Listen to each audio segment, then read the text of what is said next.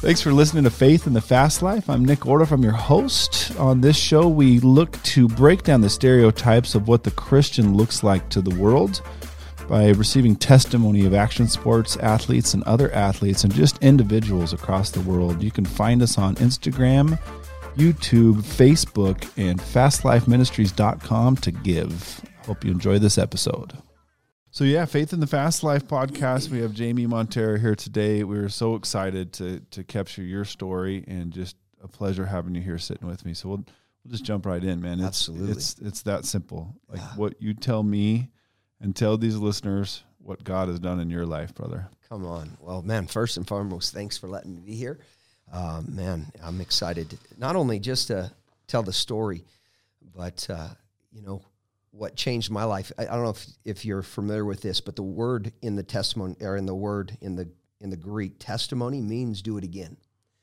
And so when we tell our story, whether it be a parable, whether it be our story, our testimony, whatever we're doing, when we're talking about what God's done in us, it gives him opportunity to just simply do it again in someone else's life. And whether it be being set free from drugs, suicide, anger, whatever it may be, depression, when we share a story of what God has done in us, it does not mean that he's going to do the exact same thing in functionality, but he's going to do something in their life. And so being able to tell my story, I've had the honor over the last 23 years now to travel all over the world and just simply tell that story about how that, man, Jesus saves, heals, and delivers. Still to this day, he's not retired yet. So yeah, right. Amen. So, man, I don't know if you want me to just kind of jump into. Yeah, man, just jump in, dive in. That's what it's all about. Whatever God puts on your heart right now to say, whatever that message needs to be. That's what we don't want to be scripted. We just want to be real. Yeah. Well, what's funny is I go back as a kid, and my story kind of begins just as a little kid, and kind of a person that was set up to fail, if you will.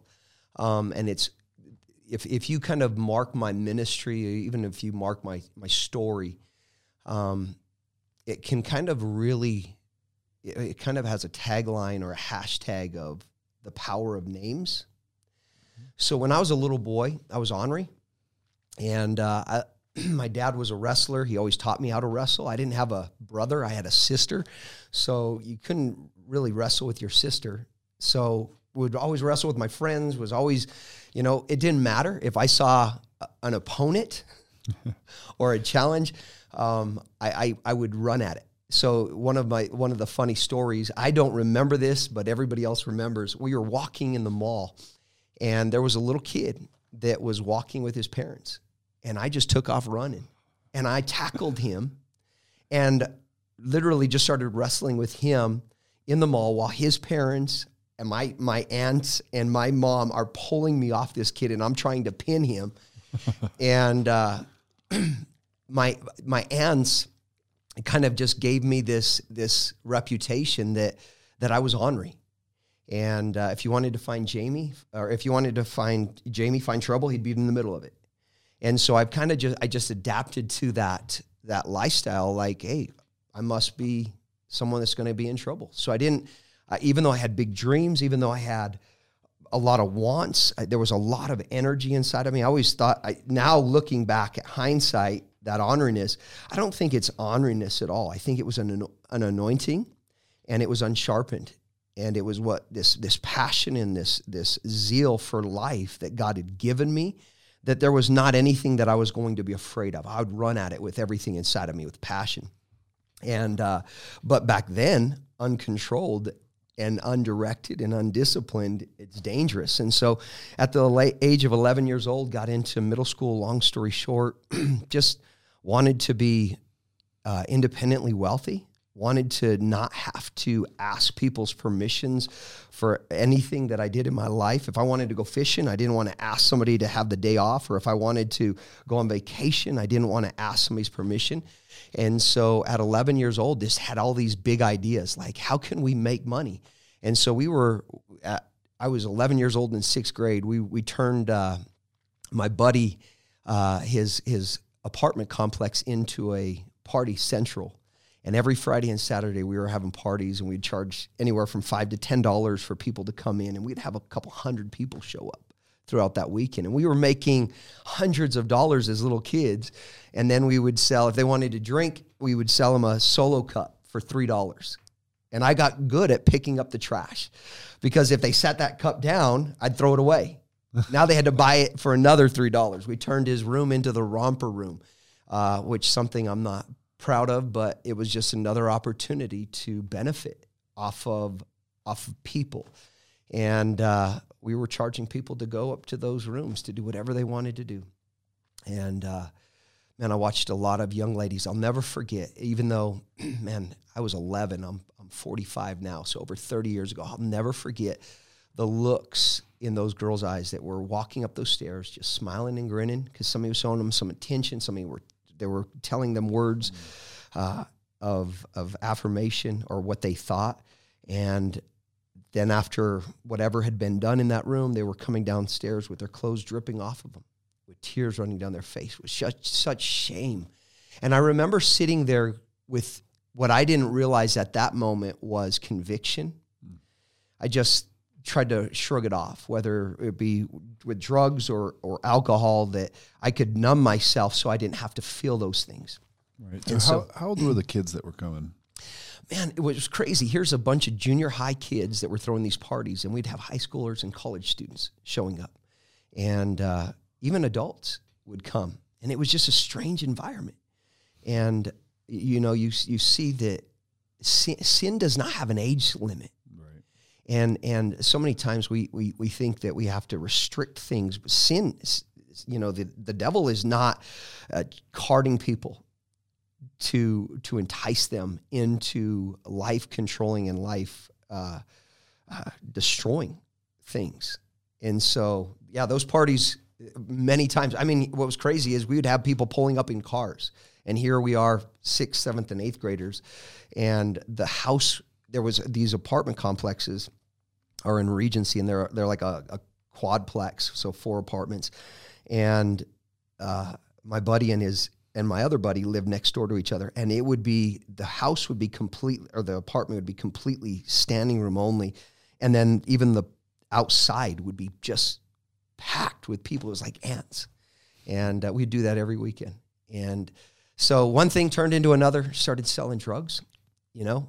An opportunity came about where, hey, you could make a lot of money, and all you need to do is just hand this. And when people are hurting, give them this. When people are sad, give them this. When people need energy, give them this. And it just became one thing after another. And I never woke up and said, hey, I'm going to be a drug dealer. I grew up in a great home. I grew up in one of the richest neighborhoods in the city of Pueblo.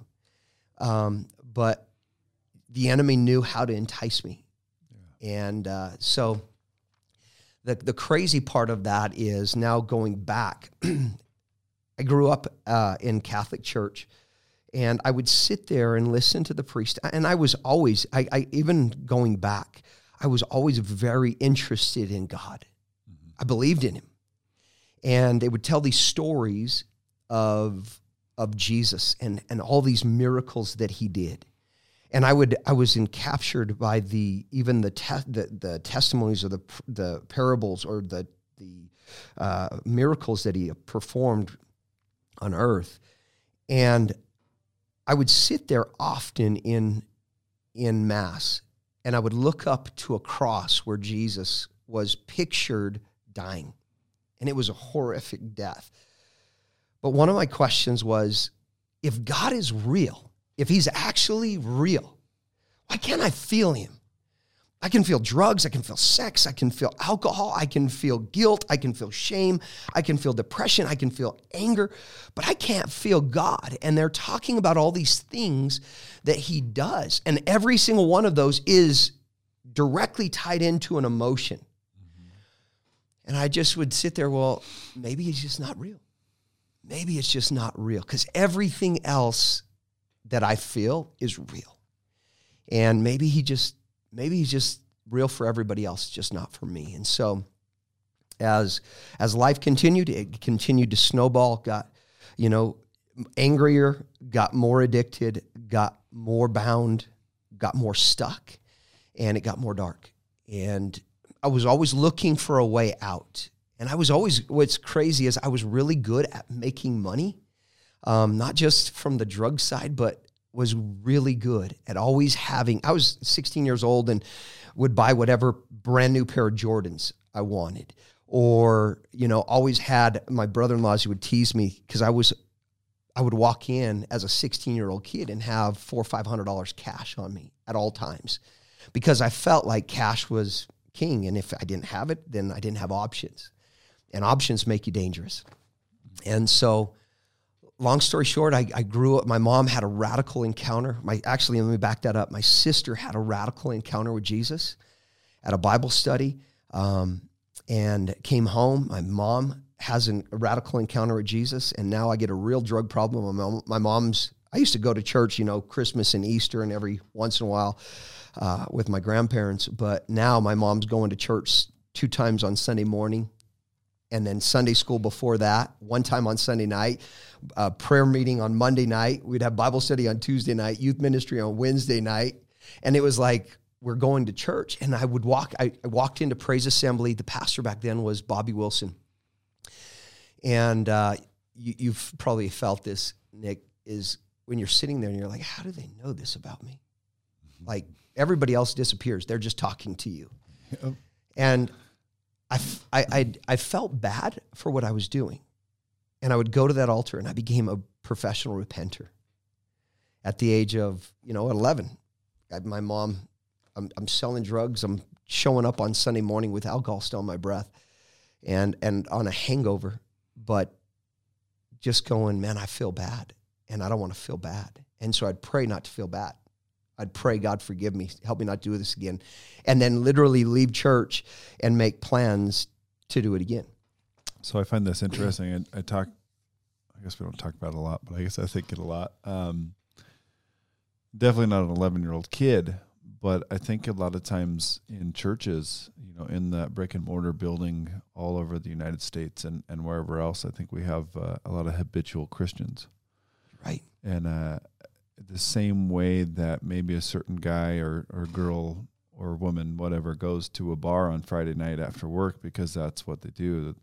The same thing happens in our churches, that they go to the church on Sunday morning, and the second they leave the church, they forget to be a Christian because it's just a routine that they do. And that was something that, even when we created Fast Life Ministries, has been about breaking down the stereotypes of what the world thinks a Christian looks like. Yeah.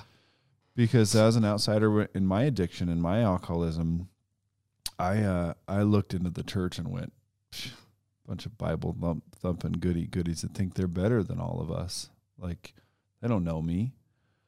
And unfortunately, there's some certain people in there that are like that. But I encourage any listener who might be hearing this today and hearing Jamie's story that, give it a chance. Because there's also some great people inside those rooms that can mentor you and guide you and change you. So we'll get back to what Jamie's got going here. Well, Nick, you're 100% right. I think that in any lifestyle, we tend to focus on the Christian or the positive lifestyle, and we instantly focus on the hypocrisy of a few. I'd be willing to say that 98% of the church is pursuing Jesus. They're really genuinely on their journey, but we tend to focus on the few that don't. But so I kind of went to church, and I remember going to a youth camp. My mom bribed me to go to this youth camp, paid me to go, and I was there within 15 minutes of being there. I was carving my name, and this kind of sums up a lot of my life. I was carving my name. Jamie was here on this table, and unbeknownst to me, the director of the camp, who's now become a very good dear friend of mine, his name's Ray Smith, he comes up, puts his hand on my neck, like not in a choke, but just kind of lets me know, hey, I'm here. And he says, you like carving your name on my tables, huh? And I got punished for the week. I didn't enjoy camp. Everybody else was, having fun. I'm picking up feathers from pillow fights, cleaning urinals with toothbrushes. I mean, it was terrible. Worst week of my life. And the on Thursday night of the camp, it was the last night, he looked at me and he said these words. He says, Jamie, there's a call of God on your life and you don't realize it. And if you're not careful, you're going to miss it. I had no idea what that meant. Like a call of God. Like, what does that mean? But for some reason, when he spoke those words into my existence, it just shook my spirit, man. I just wept that whole night. I don't remember anything that happened that night. I just cried. And which was rare to me. Crying, you cast off, you ignore those emotions. And I came home and I said, I'm going to try to do this Christian thing. And I kind of sold out to it for a moment. And we started a Bible study at Central High School here in town. And it started out with 4 of us. And we didn't know anything about Bible study. We didn't know anything. Just 3 other guys that I found that had an encounter with God that week. We said, let's do this. We became great friends. And all of a sudden, 4 turned into about 150 every day for lunch on the 5th floor of Central, right outside the biology room. And we would just meet. And we'd just open up the scripture and just read it. And we'd pray for people. And I would invite them to youth ministry. And I'll never forget, a friend of mine who I actually used to sell drugs to came up to me and he said, Jamie, you're inviting us to youth ministry on Wednesday night. He says, but Wednesday night's not when I'm struggling. It's Friday and Saturday nights. It's when the party, there's got to be, is there something else that we can do? And I said, well, let me talk to my parents. And I talked to my mom and said, hey, can we maybe have a Bible study here on Friday nights? And she said, yeah, absolutely. They went to dinner every Friday night. And so we started it. And it started out a few dozen. And after probably about a few months, we were running about 200 kids at my parents' home. And they had a swimming pool. We turned the swimming pool into a baptismal.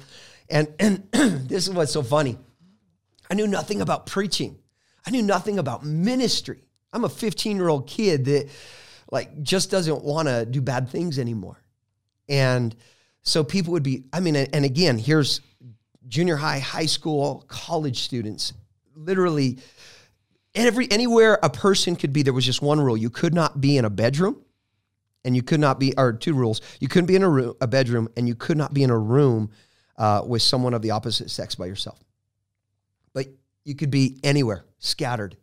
And I would just open, this is how naive I was.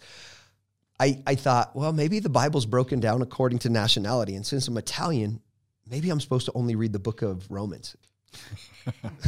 So I would just open up and read for 30 minutes, Romans. And without me knowing, one of my favorite books was Romans chapter 3. And because of what I saw it doing in my life, what I saw it doing in other people's lives, we would do communion. I was scared to death to have grape juice spilled on a couch or a carpet, ruin my parents. So we'd get bushels of grapes, and I'd pass them around, and everybody get a grape, and we had a loaf of bread, and they'd tear off a piece of bread, and we did it every Friday night. And I was saying, listen, if there's anything in your life, any type of sin, before you take this, ask God to forgive you, ask God to be your Lord and Savior, and then ask him to heal you. And had no idea what we were doing. And people were radically getting saved. It would start at 7, and there were many times 12, 1 o'clock in the morning, there would be teenagers just laid out all over the house, just crying out to God. And something occurred where I just stopped it. It was deliberate. I put up a paper in the window. It simply said, Bible studies canceled from here on out.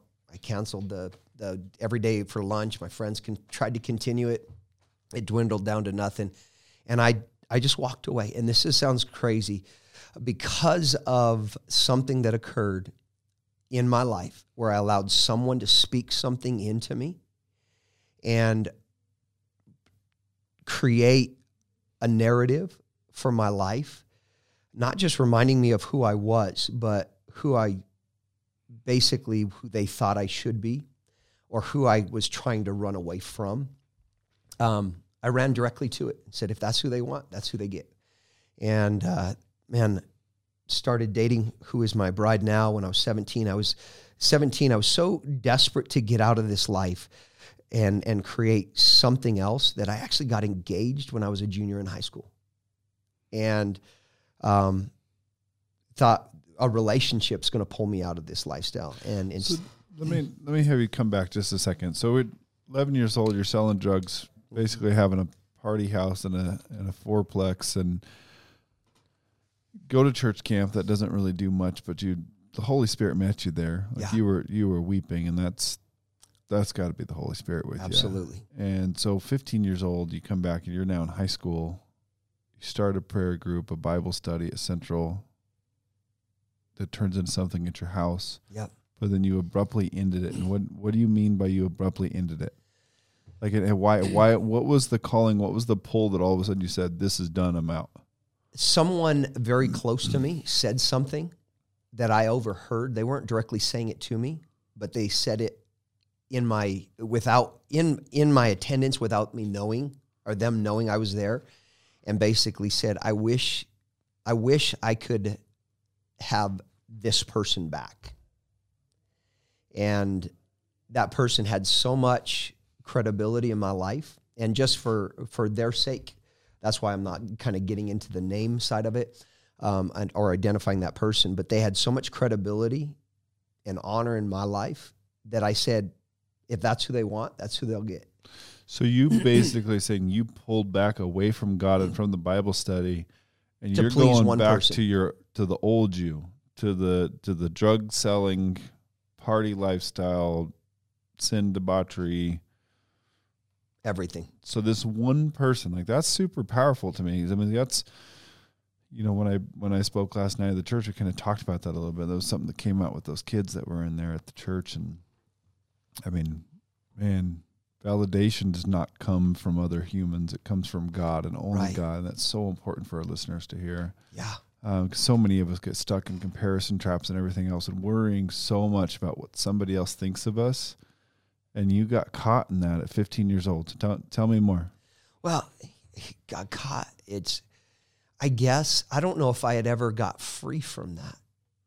As a kid, I just lived up to people's expectations. So now you were living up to the expectation. So when you were doing the Bible studies and everything else, you were just kind of trying to break out of it. Yeah. Breaking out of it, but you're doing it for you because it was also an image thing and something that, hey, look at what I'm doing now. I'm doing good. Yeah, absolutely. But the bad had never really left you, so it was one quick flip of a switch. And I left the drugs, so think about it like this. I preach a message called The Prodigal Father, because we talk about the story as the prodigal son, the one who ran away, the one who wasted his father's inheritance, right? Yep. There's actually 3 prodigals in that story. Both sons were prodigals. The word prodigal means wasteful, extravagant.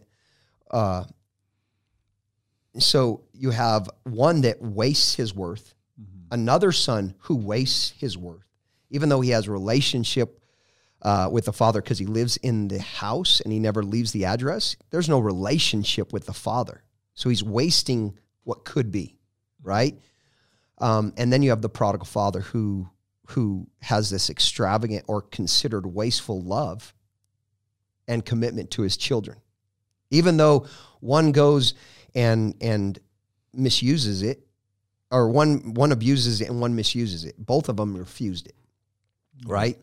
So here's this story. And so in one of the points is the prodigal son that left, he finds himself, after everything else is gone, he finds himself as a slave to this rancher, if you will, and he feeds the pigs, finds himself in a pig's pen, and he thinks to himself, it is better in my father's house than where I'm at right now.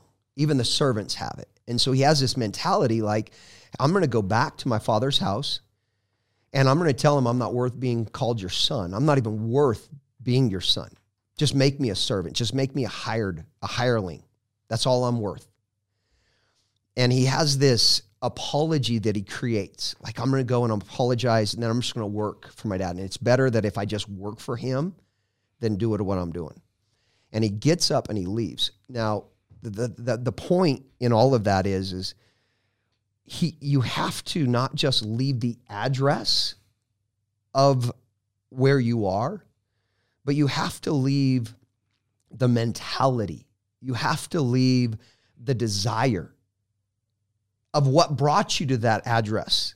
Because if you just leave the address, the mentality and the understanding and the lifestyle will continue. So he may have left the pig's pen, but what brought him to the pig's pen, if he doesn't leave, he just brings back to his father's house. Well, what I had done is I had left a pig's pen, but I brought the mentality with me, like, I'm just going to please God. I'm going to perform for him. I just want somebody to be proud of me. I want to be able to look at myself in the mirror and be proud of myself. And so when you're saying that validation, it was more controlling than any drug I've ever done. That insecurity, that wanting to make someone proud of me, wanting to be approved by man, that fear of man, right? Yep. So 180% or 180 degree turn from now I'm living for God. Now I turn and go back.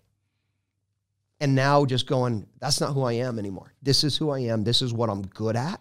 And this is what I'm going to do. And it about destroyed me. I mean, physically, emotionally, spiritually, financially, it almost destroyed me. I end up getting married when I'm 19 years old, thinking, okay, marriage is going to fix it. Marriage doesn't fix it. Have a brand new baby. By the time I'm 21, brand new baby doesn't fix it. Now I'm just pulling everybody else out into my world of destruction, if you will. And so now I'm not just hurting me, I'm hurting a little girl. Going to the doctor because she has hives all over her arms. And the doctor thinking that there's something physically wrong with her. And the doctor, who does not know us, says, you know what? I need to talk to you two. Your marriage, the emotional environment that you're creating for this little girl is not just affecting you, it's affecting her physically. Wow. And so whatever you're doing, you need to stop. The fighting, the arguing, the emotions, everything that you're creating for this little girl who's 3 months old to live in is not just hurting and affecting and destroying you. It's affecting and destroying her, and her body is rejecting the environment you're creating for her. And she was sick all the time. And so that in the back of my mind, I went to a wedding, and it was a cousin's wedding. I was an usher, supposed to be there 45 minutes early. We showed up an hour late, couldn't even hardly walk. And when I walked in, my cousin, the bride, looked at me and she said, I thought you were a Christian. And go back a few steps to what we think Christians look like, sound like, should be like. Perfect, right? Yeah. I thought that's the furthest thing from what I am, and I'm ready to tell the world. And that night I got so stumbling drunk. I have a picture. I'm actually meant to bring it. I was going to show you. Somebody took a picture of us at this wedding, and I'm basically looking in my bride's eyes while she's holding our little girl, 3 months old, telling her that our marriage is over, and I don't want her, and I don't want the baby, and I don't want anything. And that night, went home, and don't know how I got there. Drove my family home. Do not remember anything. Chased my bride, Shelly, into the house because we were arguing. And it wasn't but probably about 30 minutes later, we get a knock on our door, and it's our neighbor. I had taken my little girl, Jaden, her car seat out and put her on the roof of the car in the middle of November at 2:00 in the morning, and left her on the car to go argue with my bride inside the house. And the neighbor heard our daughter crying and came in and said, I'm not sure what's going on, but you're not fit to be parents. And I made up my decision that night, Nick, or that morning. I'm done. And so Shelly went to church, took our baby, and I packed up my bags and I was leaving. And I was thinking I was being quick, but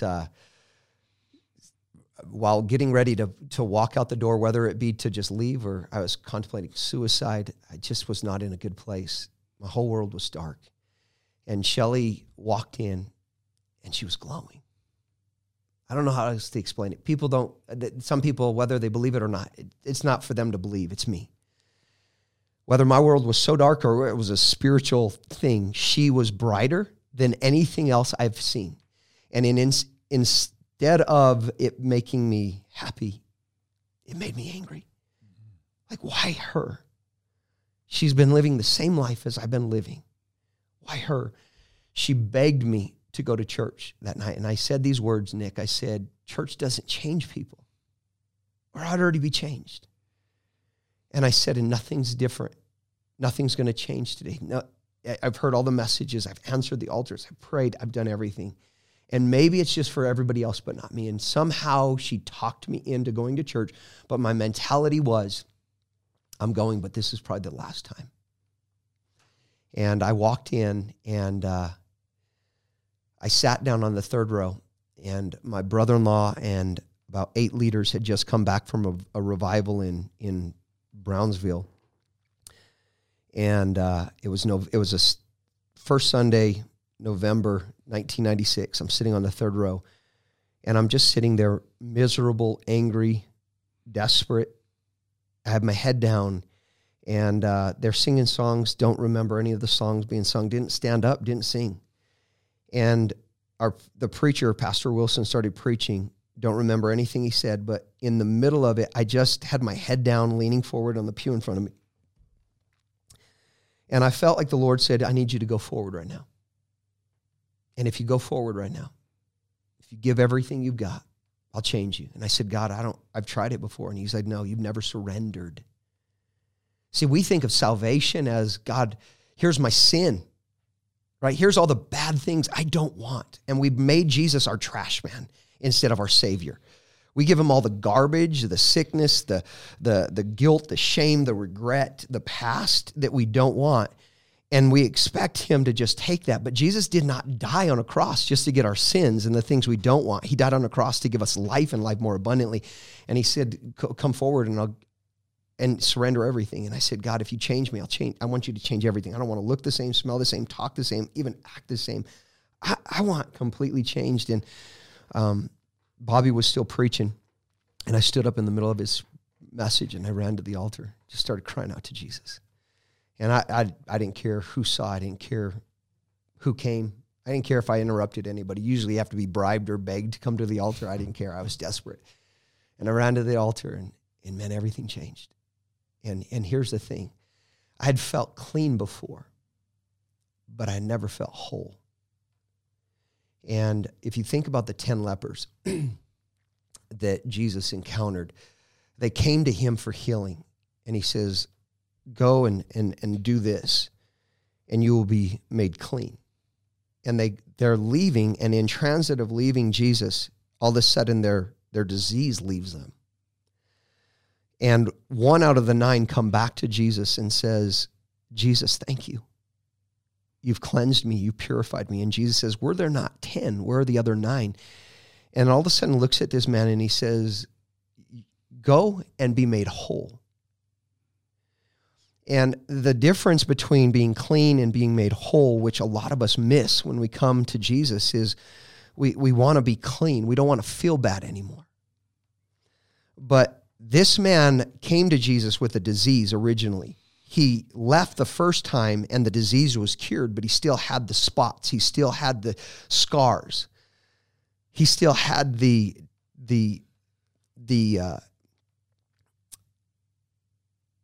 reputation of a leper, right?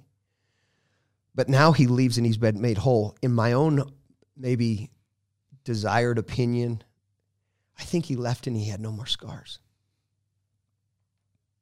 I think he left, and if his ear had fallen off, it was back on.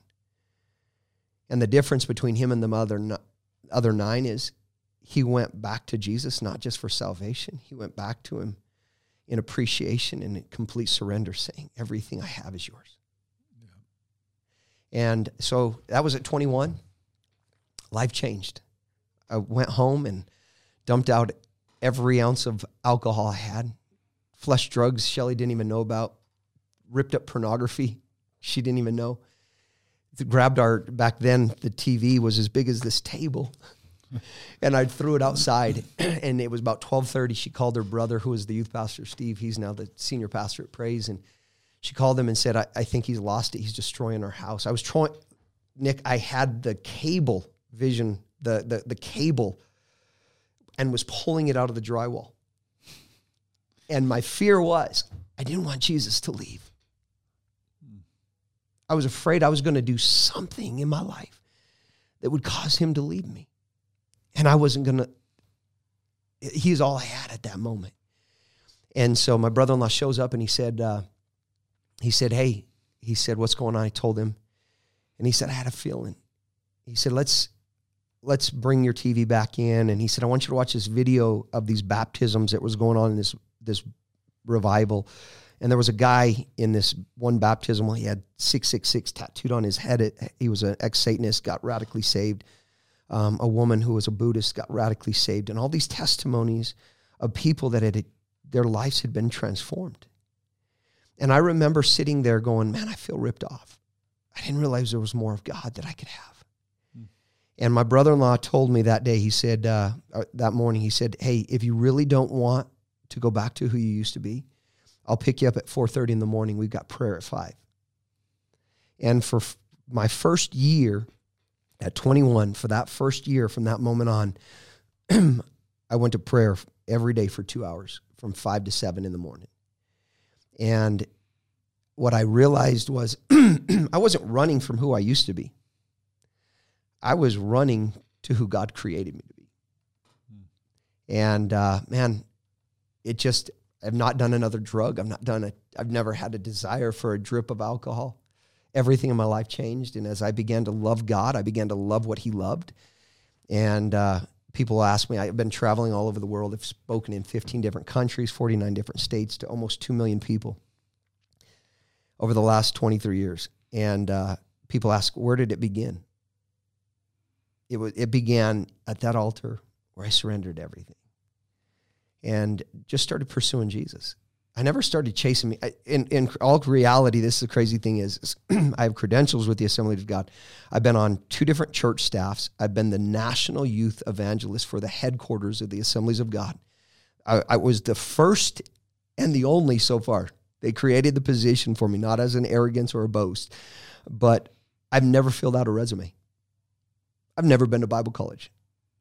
I just pursued Jesus. And as I fell in love with Jesus, I fell in love with what Jesus loves.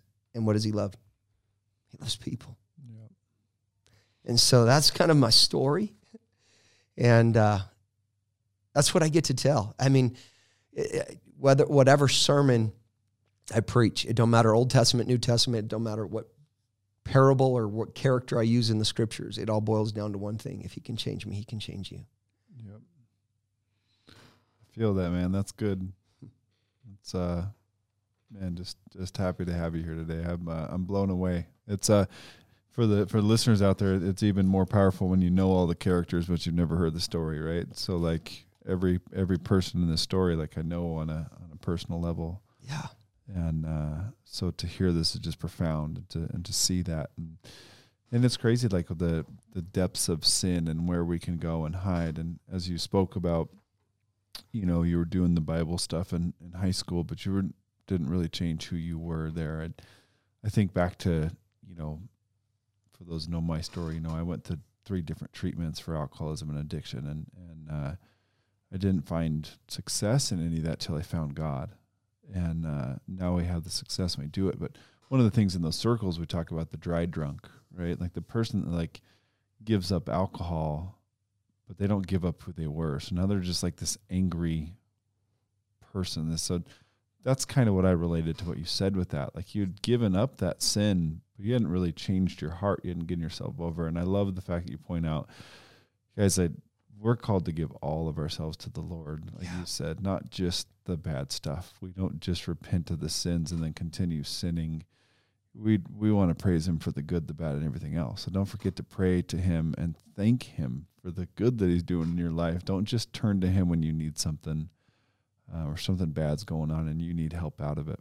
Absolutely. It's an everyday thing and a practice. So, hey, one of the things that I do with every podcast, we kind of get to this, and I always say that, you know, for a non-believer or a believer or lukewarm or wherever they might be, whoever is listening right now, what's one thing that Jamie wants to leave them with? Oh man, there's a lot of one things. I think one of the biggest things that jump off the page for me that transform my life is we don't have to come to Jesus clean. We don't have to come to Jesus put together. He's not looking for perfection. He's looking for authentic. Sometimes we're looking to pray the right prayer, to say the right thing, right? We put on our good clothes to go to church. But Jesus knows the very worst of me. He knows the very worst of us, to every listener. And one of my favorite scriptures is it says, Christ died, right? We know he died. But he died for us at our worst. He chose us at our very, very worst. And if he chose me at my worst, my biggest thing that I wrestle with on a regular basis, and I'm so appreciative for grace and mercy, but my biggest thing is I wouldn't have chose me. Right. I wouldn't have allowed me to carry this message, but he did. And so he sees something inside of me that I didn't even see inside of myself. But as I get closer to him, I'm starting to see it. Until now, I love what Job said. He said, until now, my ears have only heard of it, but now my eyes have seen it. And when you look into the eyes of grace and look into the eyes of mercy, right? Here's blind Bartimaeus is crying out, Jesus, Son of David, and everybody's telling him to be quiet. And he has this choice to make. Either I can stay the same and wake up tomorrow and be blind, or maybe what I'm hearing, because he heard. It says that he heard something. What did he hear? He probably heard people getting healed and screaming and praising God. He probably heard somebody say, I can hear, I can see, I can walk. He heard the commotion, and he had to believe what he was hearing in order to respond to it. And because he believed what he was hearing, he responded, he cried out, and all of a sudden, I believe the religious began to tell him to be quiet. And it says he had to make a decision. Either I'm going to sit here and remain where I am because I remain quiet and I remain addicted, or I remain angry, right? Or I'm going to cry out, and I'm going to cry out with everything inside of me. And if I wake up tomorrow blind, it's not because I didn't try. If I wake up addicted tomorrow, it's not because I didn't try. And allowing that desperation to well up inside of us, and it boils down to this, is until we hate where we are, we'll never leave.